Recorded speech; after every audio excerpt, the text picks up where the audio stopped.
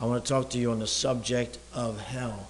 I want to talk to you about the assembly that is in hell and the church that is in hell. And you could say that the church in hell is one hell of a church. It's busting at the seams.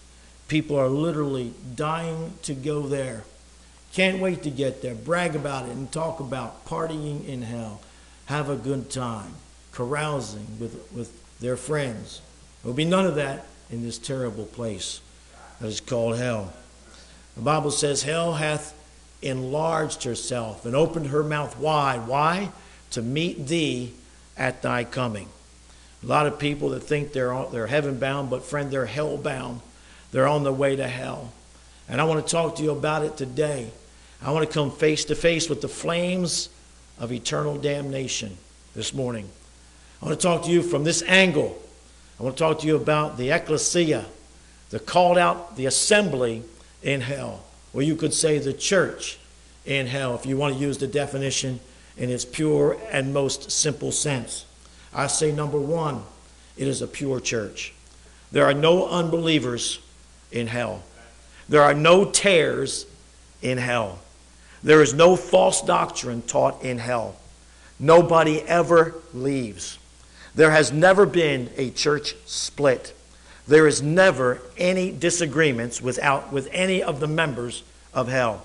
They are all in absolute 100% agreement, all in one accord. There is no worldliness in hell. Worldliness has been destroyed, has been destroying the church since Jesus founded the New Testament church. But they won't have to worry about that problem. And if you die and go to hell, you won't have to worry about worldliness either. You see, there's no stealing in hell because there's nothing to steal in hell. There's no coveting in hell because there's nothing to covet in hell. There's no illicit sex in hell because there's nobody to have sex with in hell. There's no evil in hell. There's no evil in hell because the Bible says the love of money is the root of all evil. And because there is no money in hell, there is no evil in hell.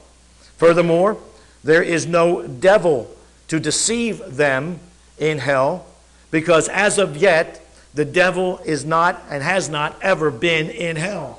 It is true that the hell was made for the devil and his angels, but he is not now in hell. He will be there one day, but he is not in hell now. He is not reigning over hell. He will never reign over hell. He is not the master of hell. He is not the tormentor in hell. He is tormented in hell. Right now, the devil walketh about seeking whom he may devour. Right now, he is the accuser of the brethren before God. Right now, his kingdom is not in hell. His kingdom will never be in hell. His kingdom is on earth. The Bible says, now listen now, he is the prince and power of the air. The Bible says he, the devil, is the God of this world. Jesus said, if my kingdom were of this world, then my servants would fight. His kingdom is not of this world. First, I said that the church in hell, the assembly in hell, is a very pure church. Secondly and thirdly, everybody in hell feels the very power and presence of God. Did you hear what I said? Everybody in hell feels the very power and presence of God. You see, what we've done is we have gotten too much of our doctrine from commentaries rather than the Word of God. But I want to tell you, dear friends, the flames reveal the power of God, and they feel it. It would do good for us to spend just a few moments in hell. It would change our lives forever. As everybody in hell, their lives and minds have changed. They've repented. They've cried out for mercy. But friend, it's too late. It's too late for them, but it's not for you and it's not for me. The Bible says, behold, now is the accepted time.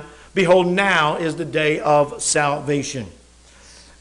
Why do I say that hell is a kind of church? Because a church is a called out assembly of baptized believers. Anybody that's been in church for any length of time understands that that is the root definition of a church. It is a called out assembly of baptized believers. And hell, by definition, fits that bill. Furthermore, the word baptize means to immerse or completely be dipped or submerged. And the Bible speaks of 5 baptisms. 5 baptisms. The first and second, for example, is water baptism. That pictures the spiritual baptism when we're baptized by the Spirit into the body of Christ. So there's water baptism, number 1, pictures the spiritual baptism when we're baptized into the body of Christ. Third, there is a baptism of suffering we read about in Mark chapter number 10 and verse number 38, where the Lord said to John, "Can you drink of the water of the cup that I drink of, and be baptized with the baptism that I am baptized with?" Now, the last 2 baptisms John spoke about in Matthew chapter 3 and verse number 11, where John said, "I indeed baptize you with water to repentance." Okay? That's man baptizing man. And by the way, you cannot get saved by baptism. If you're relying on your baptism, then you will be a resident of hell. You will be a member of the church in hell, friend, and it's one hell of a church. Are you with me? Are you with me? That's because where you're going. Because water cannot wash away sins. The blood of Jesus Christ washes away sins. Water just pictures that. We are truly, listen, we are indeed saved when we're baptized by the Spirit into the body of Christ. The work of God, not the work of man, which is a picture of the work of God. But then John also goes on to say this. He said, "But there's one coming after me who is mightier than me, whose shoe latchet I am not worthy to unloose. He will baptize you with the Holy Ghost and with fire."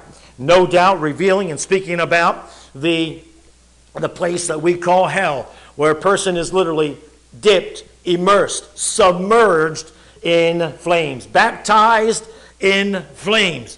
You say you don't believe it? You don't believe hell has... And by the way, they're not around the flames, they're in the flames. They're baptized with fire by Jesus at the judgment. That's what the Bible says. So everybody in hell is a baptized believer. Some are baptized with water, some are baptized with the Holy Ghost, some are baptized with suffering, and those in hell are baptized with fire. Notice the rich man says, he says, "I am tormented in this flame." I'm baptized in this flame. Matthew chapter 7 and verse number 19 speaks of those who will be cast into the fire. We're not talking about just a finger or a toe or an arm or a leg is going to suffer the flames of eternal damnation. He is engulfed in the flames, not just around the flames, but in the flames himself, burning in the flames himself. That's what the Bible says. Baptized with fire, baptized with flames. In Matthew chapter 13, it says that the tares shall be burned in or baptized in the fire. In Matthew chapter 13, verse number 42, the Bible talks about the tares shall be cast into a furnace of fire. In Matthew chapter 8 and verses 8 and 9, it says, Jesus himself says these words, "You better make escaping hell the main priority in your life, because if you die without Christ, you're going to hell. And you might think that you're saved, but you don't get saved by thinking. You get saved by faith. And not faith in your feelings, or not faith in your faith, not faith in what somebody else's faith, but faith in Christ. Anything more or anything less will land you a place in hell." Amen. Amen. Now, Jesus said this, "Wherefore, if thy hand or thy foot offend thee." In other words, if your hand keeps you from getting saved, or your foot keeps you from getting saved, he said, you better cut them off. He said, "And cast them from thee." He said, "Because it's better for thee to enter into life halt and maimed, than having 2 hands or 2 feet to be cast into everlasting fire." Not around or by, but into everlasting fire. "And if thy eye offend thee, pluck it out and cast it from thee. It's better for thee to enter into life with 1 eye rather than to have 2 eyes to be cast into hell fire." The Bible says, "Where their worm dieth not, and the fire is not quenched." At the judgment day, at the great white throne judgment in Revelation chapter 20 and verse number 15, the Bible says, "And whosoever," that's anybody, friend. God plays no favorites. God is no respecter of persons. "And whosoever's name was not found written in the book of life was cast into," baptized into the lake of fire. which is the second death. Now, on earth, the devil plants tares amongst the wheat. The devil works hard in the church. He works harder in a church than he does in a bar. He works harder in a church than he does at a whorehouse. The devil works overtime in church. How? Why? To plant tares amongst the wheat. To bring in his false preachers and his false teachers. To preach damnable heresy. To get up and make people think that make them feel good. Make them think that their religion is all they need. I'm going to tell you something, friend. I'm going to talk to you this morning about the religion of hell and how religious people die and go to hell. Good people die and go to hell. Baptized people die and go to hell. Are you with me, friend? The Bible says it, talks about it in no uncertain terms. It's a place of eternal baptism into the very fiery furnace and flames of eternal damnation and eternal torment. That's where you're going. Not where we're going if we're lost, but where you're going when you get lost. Quit thinking, quit listening to the sermon as if it was a corporate thing. As I'm talking to a crowd. No, friend, I'm talking to you. Are you saved? Are you born again? Tired of crowd conversion? Are you with me, dear friends? Is God speaking to you? And don't get it. Don't want to hear this. Well, I know I'm a sinner. Aren't we all? All you're doing is mitigating and minimizing the Holy Spirit as He's working in your life, trying to bring you to the point of repentance. Are you with me? Get away from that. I'm talking about, are you a sinner? Are you lost? Are you undone? Have you been truly born again? So the devil, he plants tares amongst the wheat. I have no doubt that there's some tares here this morning. You hear what I'm saying? No doubt at all. If Jesus had 12 and one was a devil, if Jesus had 12 and one was a tare, if Jesus had 12 and one was an unbeliever, certainly there are unbelievers in Union Baptist Temple right now. It could be a church member. It could be an occasional member. It could be a faithful member. It could be a long-time member. It could be a member who is a Sunday school teacher. It could be a member who's a deacon. It could be a member who's a trustee. It could be a member who's a pastor or sings in the choir or plays the piano or plays the organ. I'm going to ask you, dear friend, the Bible says you better search it out and check and see that your name is in the book of life, because if it's not, you're going to be baptized in everlasting fire prepared for the devil and his angels. Think about that. All the while you think you're on your way to heaven, you die and stand before the Lord, and Jesus says, I never knew you. And then you're going to say, but Lord, we cast out devils. And Lord, we did many mighty works. We cut the grass. We cleaned the church. We did this and that and the other thing. And then he's going to say, depart from me, ye that work iniquity. I never knew you. That's what he's going to say. Are you with me, dear friend? Very sobering subject. We'd rather hear about heaven than hell, but Jesus spoke much more on hell than he did on heaven. Are you with me? The Bible warns of going out into eternity lost. Listen, there's more warnings of that than there are chapters in the Bible. It's a serious thing, brother. And eternity is just one breath away. It's one heartbeat away. Your casket could be in town right now. You could be in the grave and rotting in the ground by this time next week. Your family could have come from all over the country, come and gone by this time next week. And to see you, the only problem is they're just seeing the shell that's left because you're gone. You're not there. Are you with me? And so anyway, on earth, the devil, he plants tares amongst the wheat, but not in hell. There are no tares in hell. There are no hypocrites in hell. There are no unbelievers. I don't care what anybody says. This is what the Bible says. There are no unbelievers in hell, because everybody in hell has made a profession of belief because the Bible says that they will. I'm looking at Philippians chapter 2 and verses 10 and 11. That at the name of Jesus, every knee, not just some, but every knee, both of your knees, and you're not going to just bow on one knee, but every single knee is going to bow, of things in heaven and things in earth and things under the earth. For all you globers, under the earth, not in the earth, under the earth. That's what it says. And that every tongue should confess that Jesus is the Lord. Why? To the glory of God the Father. Amen and amen. That's what the Bible says. Everybody in heaven will kneel. Everybody on earth will kneel. Everybody under the earth. Everybody in hell. Hell is under the earth. Not in it, it's under it. That's what the scriptures say. Away with this teaching that people are cursing and swearing at God in hell. You got to be kidding me. God is not going to allow it even in hell. Hell is not outside of God's jurisdiction. Whoever told you that? That is ridiculous. There's no partying in hell. There's no sin in hell. It is refrained and it is enforced with a rod of iron by God himself, who says, I will not allow it. Because in the end, every single knee will bow. Everybody in heaven, everybody in hell. And in that sense, the Calvinists have it wrong. God is successful in the death on the cross. Amen. Away with this whole idea that God is not, that God is somehow going to allow all this sin and wickedness and ungodliness and blasphemy in hell. Not even in hell. Another thing, there's this false teaching that goes around that says that hell is a place destitute of God's presence. I don't know how people can say that when they say that they believe the Bible. And people that say they've read the Bible, what Bible are you reading? The Bible doesn't teach that. The Bible teaches just the opposite of that. There is no getting away, even in death, there is no getting away from the presence of God. People think that hell is a refuge from an angry God. It's not a safe house where abused kids can run or runaways can go that are rebellious against their heavenly Father. There's no getting away from God, not now, not ever. Because Psalm chapter 38, this is what the Bible says. David says, whither shall I go from thy spirit? Whither shall I flee from thy presence?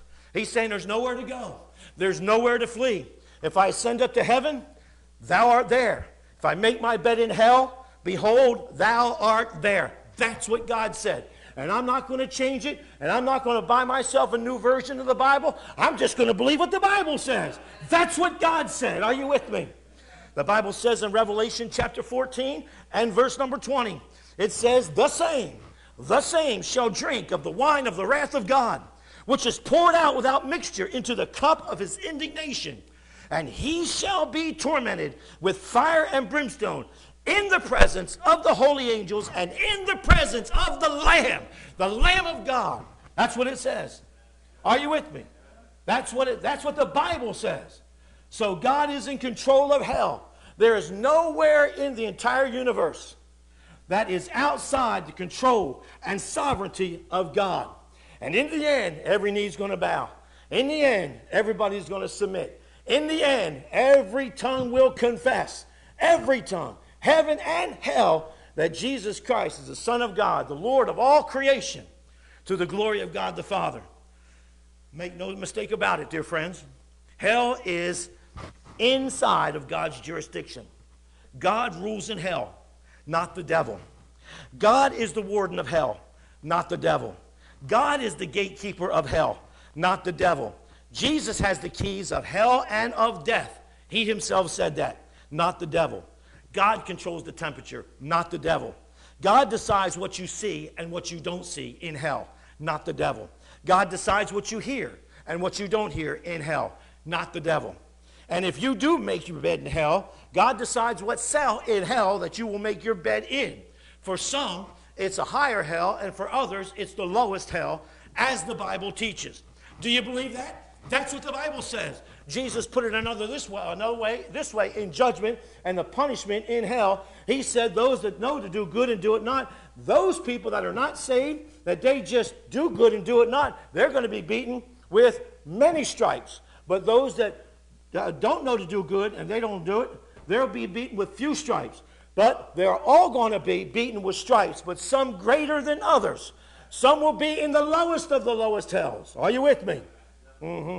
Judas Iscariot, Cain, for example, Ahab, the Adolf Hitlers of this world. There's a place reserved in the lowest of the hells for them. The Antichrist, in addition to that.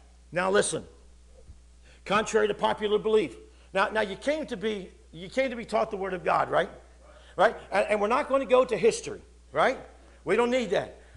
We were doing the podcast the other day, and so we decided to read one of the comments that was made. And the guy says, well, he doesn't know very much Bible, and then he uses history to somehow support the Bible. Brother, we don't need history. We need the Bible. We don't need science to back up the Bible. The Bible is a standalone book, amen? And that's what the Bible says. I believe it. And I don't need any historian. I don't need no footnotes to history to back it up either. Amen. My faith is not in footnotes. My faith is in God's word. Anyway, so there's belief, there's this, anyway, that hell is, and by the way, hell is very bad, and we will all admit that. But listen to what I'm going to say very, very carefully now, okay? Because you probably never heard this before, because all you've done is you just hear what, the radio preachers say. But hell is not as bad for everybody as it could be. You hear what I'm saying? Okay, you didn't like that. Okay, so hell is not as bad, it's not equally as bad for all people. That's what it says. The very fact that this man in our text can carry on a conversation while he is in flames teaches us that he is not being tormented by God as much as he possibly can be. Otherwise, what you have got to do then is you have got to limit the power of God. There is no end to God's wrath. He just keeps it in check. There is no end to God's fury. There is no end to God's power to inflict more pain. Are you with me on that? Are you with me? And the very fact that this guy could carry on an intelligent conversation while he is being tormented not around, but in this flame, reveals to me that this is one that was beaten with few stripes, or not as many. Are you with me? Now I'm going to say something else. Hell is not some kind of an independent Baptist purgatory. Well, you hear a lot of preachers, they'll go around and they'll say, well, the reason why people, they're going to suffer endlessly in hell is because they continue to sin in hell. Therefore, their sin fuels the flames, and that's why they never get out. All that is just Catholic purgatory with a facelift. That's all that is. That's all that is right there. I don't believe any of that. It is not some kind of, you continue sinning. I'm telling you, dear friends, there is no lust in hell because there's no woman to lust after.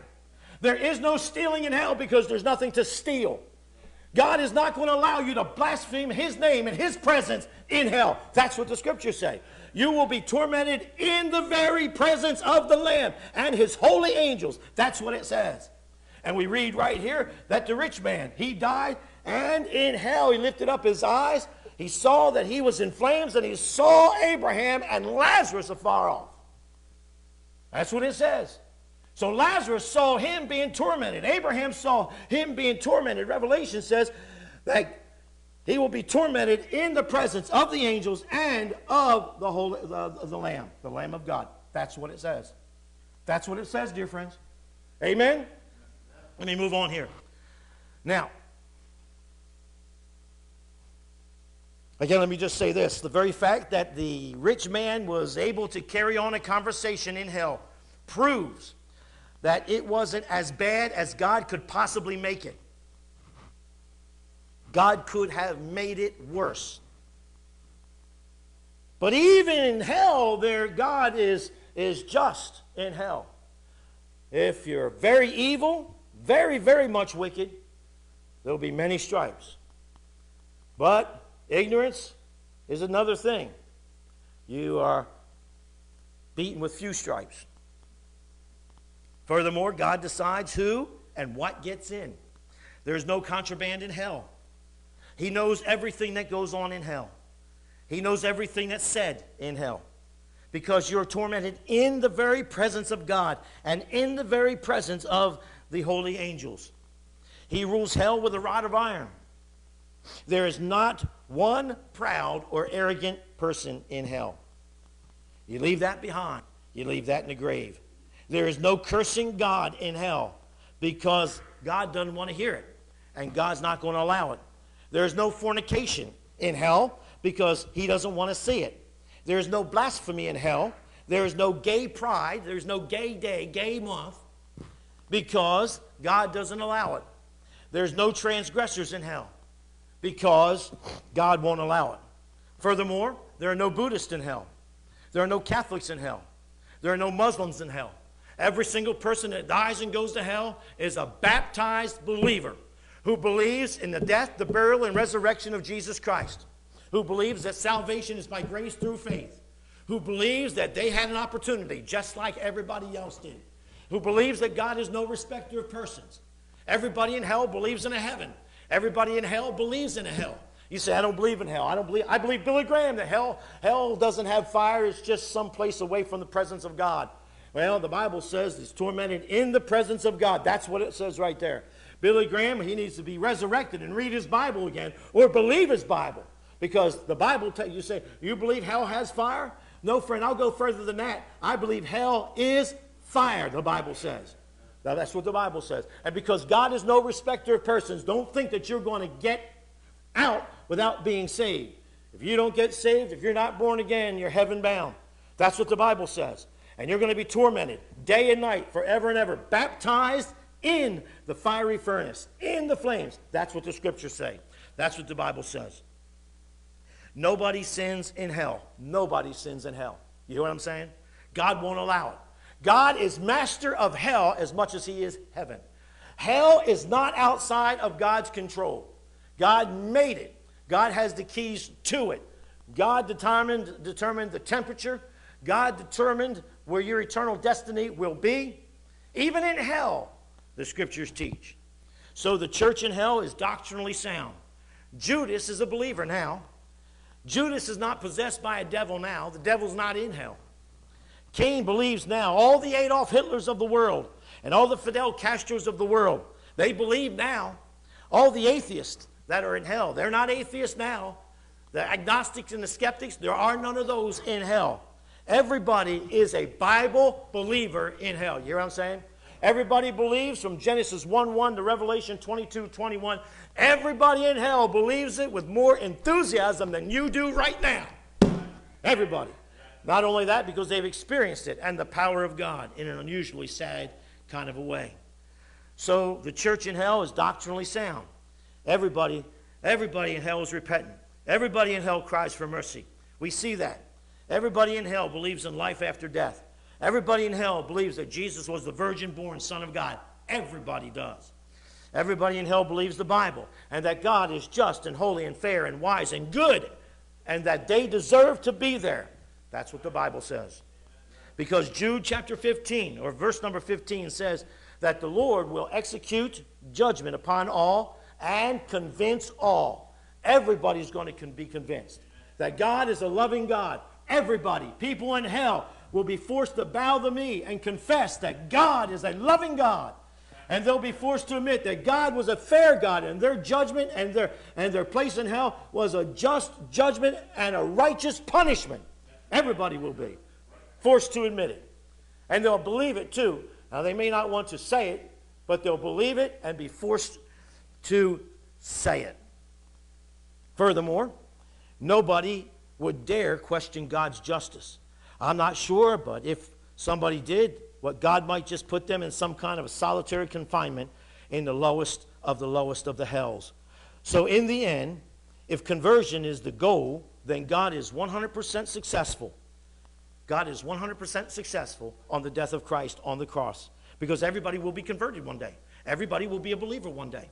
It's not a question of when, if you will believe. It's a question of when you will believe. It's not a question of if you will join a church. The question is when you're going to join that church. Because there is an assembly of baptized believers in hell. Are you hearing me? Are you hearing me? If the definition of hell is ecclesia, an assembly of baptized believers, a called out assembly of baptized believers, they've been called out of the world and they are baptized by Jesus with flames in hell, and they're all believers, all convinced of their ungodly ways, which Jude says, which they have ungodly committed. That's what it says. So in the book of Luke, we are introduced to one of the residents of hell, one of the church members of hell, who has become a model member since he joined. We don't see him sinning. When we're introduced to him, we don't see him blaspheming God or blaming others. Since the day that he died, he has become a very humble Bible believer. He speaks very respectfully to Abraham. He does not argue with Abraham about the doctrines of grace, the reality of eternity, or his punishment. He knew that he basically got what he deserved. In verse number 24, here we see a humble man that cries out for mercy, albeit it is denied, but still cries out for mercy. In the church in hell, everybody is concerned for others. In the church of hell, everybody is praying. Those prayers are heard and answered, but not the way that they should be. Are you hearing me? This man's prayer was answered. Not the way he wanted it, but what did Abraham say? He said, let me tell you something. The way things are now is because, remember, in your lifetime, you had the good things and he had the bad. Now things are reversed. So the prayer was heard and the prayer was answered, even in hell. Mm-hmm. That's what it says. Amen. I know this is a hard pill for some people to swallow because here it is. You see, what happens is we read the Bible so much, but we don't believe it because we'd rather believe the preacher than we would the Bible. I mean, yeah, but that's what the Bible says. That's what the Bible says. The man is carrying on a conversation with Lazarus who went to heaven and Abraham who went to heaven. Are you with me? In paradise while he is in hell. And there was a great gulf fixed and a great distance between them. That's what it says. And it's not a parable either. If it is a parable, it's the only one with names. Then after he realizes that there's no hope for him, rather than having a pity party, he knows having a pity party is worthless. It's just a waste of time. He doesn't start begging and pleading and crying and blaspheming God and cursing Abraham. None of that. He accepts his eternal home. He has resigned himself to the will of God. Finally. But it didn't have to be this way. It didn't have to be this way. But he finally accepts it. He finally admits it. He finally is a believer now. He finally cries out for mercy now, but it's too late. Here it is. He's praying now. He's concerned for the others that are lost as well. People that are lost and dying going to hell are often concerned about others who are lost and dying and going to hell as well. Anyway, in verse number 27, he says, I pray thee. So there we can see if this man is a microcosm, prototype of all the members in hell, they're all praying. I've got a mother, I've got a father, I've got brothers, I've got sisters. I pray that you'd send Lazarus back and warn them of this place, lest they come here as well. Isn't that much about what soul winning is all about? Taking the Bible and warning people that there is a hell. There really is. Just as real as there is a heaven, just as real as there is an earth, there is a hell. And he says, nay, but they have Moses and the prophets. Notice he doesn't argue about, I don't believe that. Did you notice that? That's full of errors. What version? None. All those arguments fade very quickly. And he says, no. But if one came back from the dead, they'll listen. They're not going to listen to the Word of God. They're not going to read the Bible. They're dead sure not going to go to church. And if they go, it's once a month or Sunday and Christmas at best. And the preacher won't have enough guts to preach the gospel at Christmas because, after all, lost people are coming and we don't want to offend them because we want them back. So anyway, he says, nope. But here was a man, praying man, a man crying out for mercy, a man thinking about lost people that are on their way to hell while he is in hell. If they are believers, then why are they in hell? One word, two words, too late. Too late. Too late. You got to get saved now. Because you can't wait until you die to become a believer. It's too late. You are going to believe one day. You're going to believe. You're going to believe that there's a hell. Unfortunately, for most people, they'll be in hell before they believe there is a hell.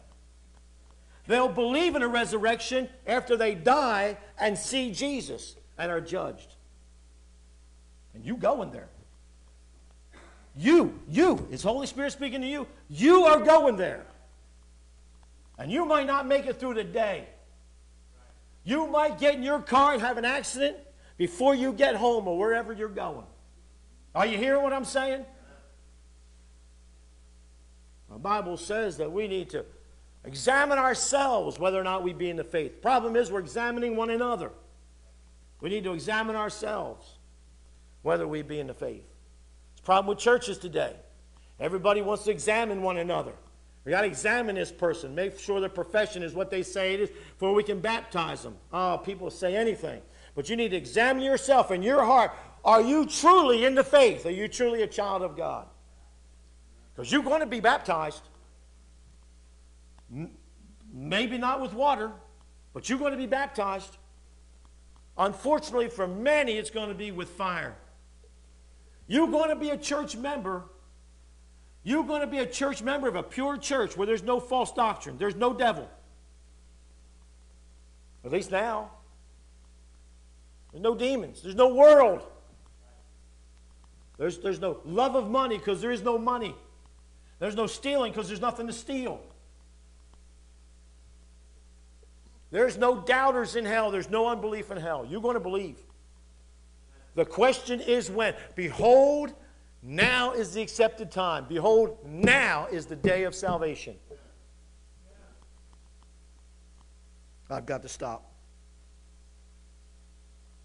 So the devil, what he wants to do is plant tares amongst the wheat. See, he can't plant tares in hell. There's no tares in hell. That's the church in hell. Hebrews talks about a church in heaven. The Bible talks about the New Testament church. There's an Old Testament church. The Bible talks about the church in the wilderness, the Old Testament church. They were baptized, right? They were baptized in the cloud and with water. Even they were baptized. The only way to get into a church is through baptism. You're going to be baptized. You're going to be baptized. And you're going to sing. Your singing may be wailing and gnashing of teeth, but you're going to sing. You're going to be repentant. You're going to cry out for mercy. It's just a matter of when. Not if, but when. Now, then you can escape the baptism of fire. And you can be baptized with the Holy Spirit of God and baptized into the body of Christ. But for those people who are not, one day your knees are going to bow. I ain't coming to an altar. Oh, one day you will. One day you will. Either now or later, but you will. Problem is, everybody in hell, they're all unregenerated. They're believers, but they're unregenerated. They're like devils. They tremble at the power and word of God.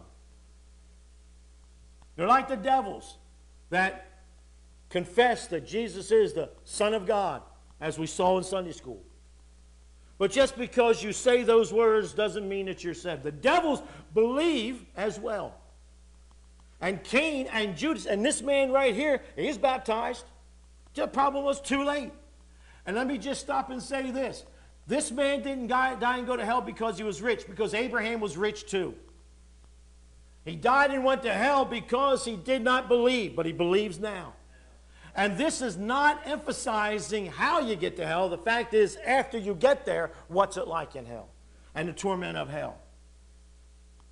Anyway, I have no doubt in my mind that there's people here right now that are not saved. No doubt in my mind at all. I want you to listen to some great men of yesteryear. All these men of whom I greatly respect. Dr. R.G. Lee, 3-time president of the Southern Baptist Convention, preached one of the most famous sermons in American history, Payday Someday. Pastor before Adrian Rogers, the great Bellevue Baptist Church. It's just a shell of what it was in those days.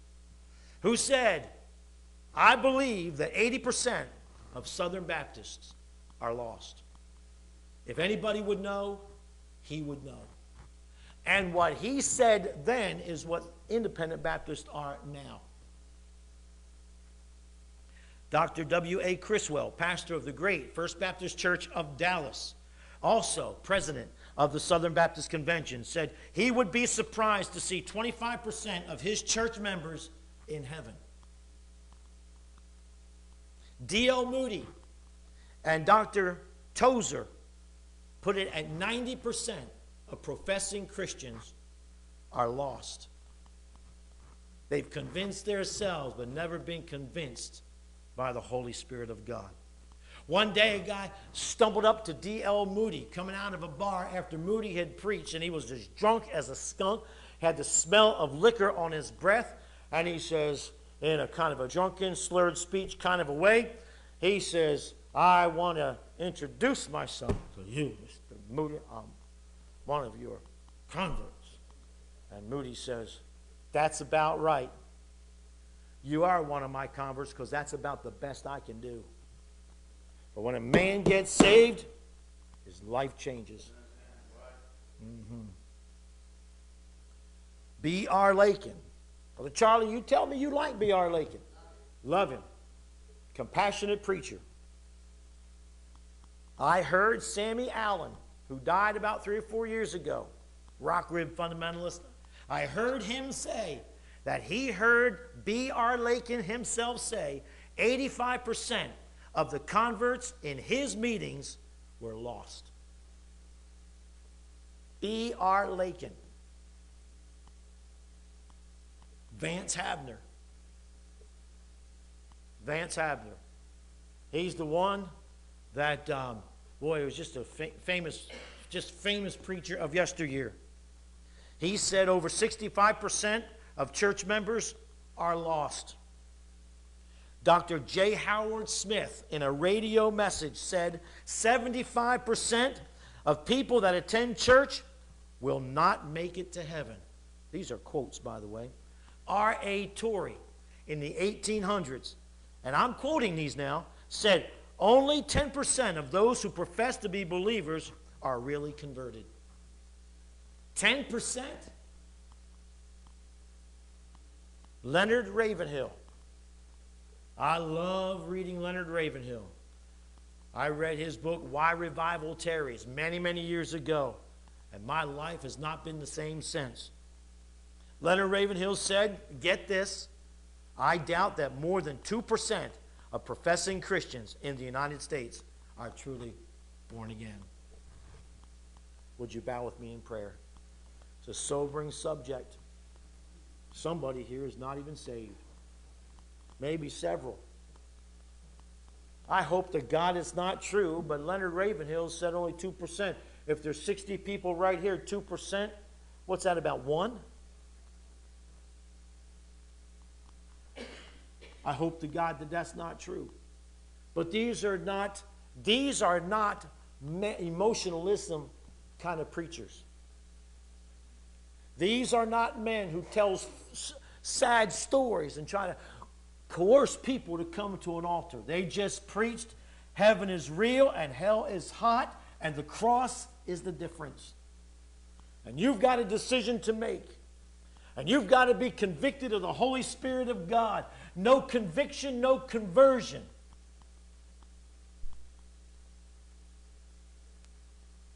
If you're thinking, well, I'm saved because after all, aren't we sinners? Aren't we all? Because I believe I'm a sinner. Aren't we all? I would check my salvation. The very fact that a man would say that is a revelation, and a soul winner that would say that, he's got holes in his head. All you're doing is mitigating the power of the gospel. No, you are a sinner. Is the Holy Spirit speaking to you? You are a sinner. You have yet to be saved, and you know it. And you're putting on a front. You're putting on a good show. You've never truly been saved. Now, here's the thing. People in hell, they're believers, but they'll never be saved. Never can be, never will be saved. Crying for mercy throughout all of eternity. Never being saved. Living in the corruptible flesh for all of eternity. And never being saved. No hope. No exit ramps. No doors. No fire extinguishers. Nothing. Have you accepted Christ as your personal Savior? You say, yeah, I've accepted Christ as my personal. Well, then you're not saved either. If all you did was accept Christ as your personal Savior, He is more than just your Savior. The Bible says He is your Lord. Now, you might not make Him Lord of all your life. That's a growth and grace process. But He is the Lord. And whosoever shall call upon the name of the Lord shall be saved. That's what it says. You're not going to just take Him, just like what you want to take. Well, I'll just trust, the hand of Christ. I'll just trust the heart of Christ. No, He died. All of Him died, was buried, and rose again. He and He alone is the only Savior. Now let me ask you another question to drive it home even more. When you get saved, you have a new nature. A new nature. Old things are passed away. Behold, all things have become new. If you don't have a desire to feast on the manna from the Word of God, how can you say you've been born again? How can you say that you're a babe in Christ? What happened was you were probably stillborn.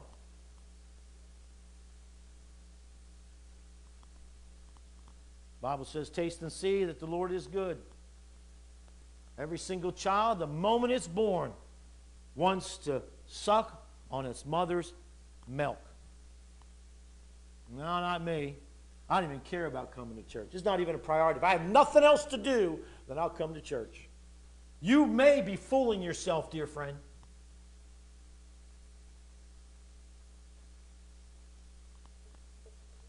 And so there's somebody here this morning. Who is it? Now, I'm not going to embarrass. I'm going to tell you exactly what I'm going to do. I'm not going to embarrass anybody. Although you should not be embarrassed to be embarrassed. But I get that. Our heads are bowed and our eyes are closed. And you would say, preacher, that's me. I'm going through the motions. I have emotion, but I'm not saved.